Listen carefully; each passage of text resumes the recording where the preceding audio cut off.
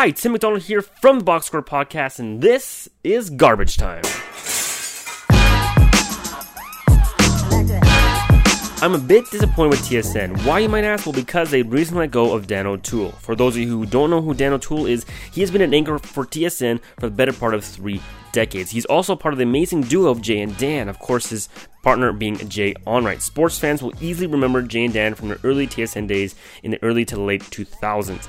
They had some outrageous routines and skits. For example, anytime they talked about Sergei Bobrovsky, they would yell his name, something like this: Bobrovsky! Honestly, one of my favorite memories of watching sports-related television growing up was watching them in the mornings. Check them out on YouTube for their best moments. Seriously hilarious. So back to my beat with TSN. Listen, I totally get COVID has thrown a wrench into everything.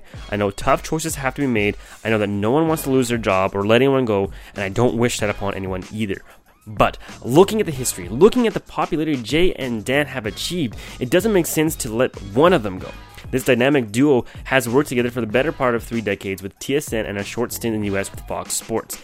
They have the ability to brighten anyone's day. They bring a different feel to the sports news, and there's just so many positives. Now, I don't know what goes on behind closed doors, but come on, TSN. Seeing how Jay felt about the news was actually kind of heartbreaking. He was visibly saddened by the loss of his co-host and friend. Maybe they should just come to Sportsnet.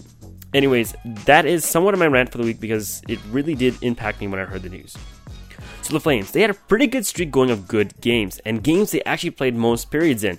Then they went back to not playing complete games. Honestly, the biggest reason why the Flames have won so many games this year, or been closing completely one-sided games, is because of Jacob Markstrom. This guy's kept the Flames in it night in and night out.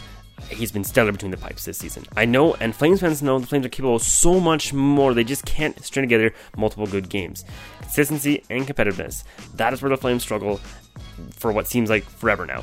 It doesn't help with the constant line shuffling. No one can get accustomed to their line mates, so hopefully they can turn things around soon because they're only playing North Division opponents, and those games are so important. The NBA, the Toronto Raptors, are looking to acquire Andre Drummond. They desperately need help in the rebound category, and they sit in the middle of the pack, and they have not shown really signs of being a top team they were in years past, so Drummond would really help. Finally, lots of interesting talk in the NFL surrounding top-tier quarterbacks Deshaun Watson and Russell Wilson. Could they be donning new jerseys come next season? That's an interesting story to follow.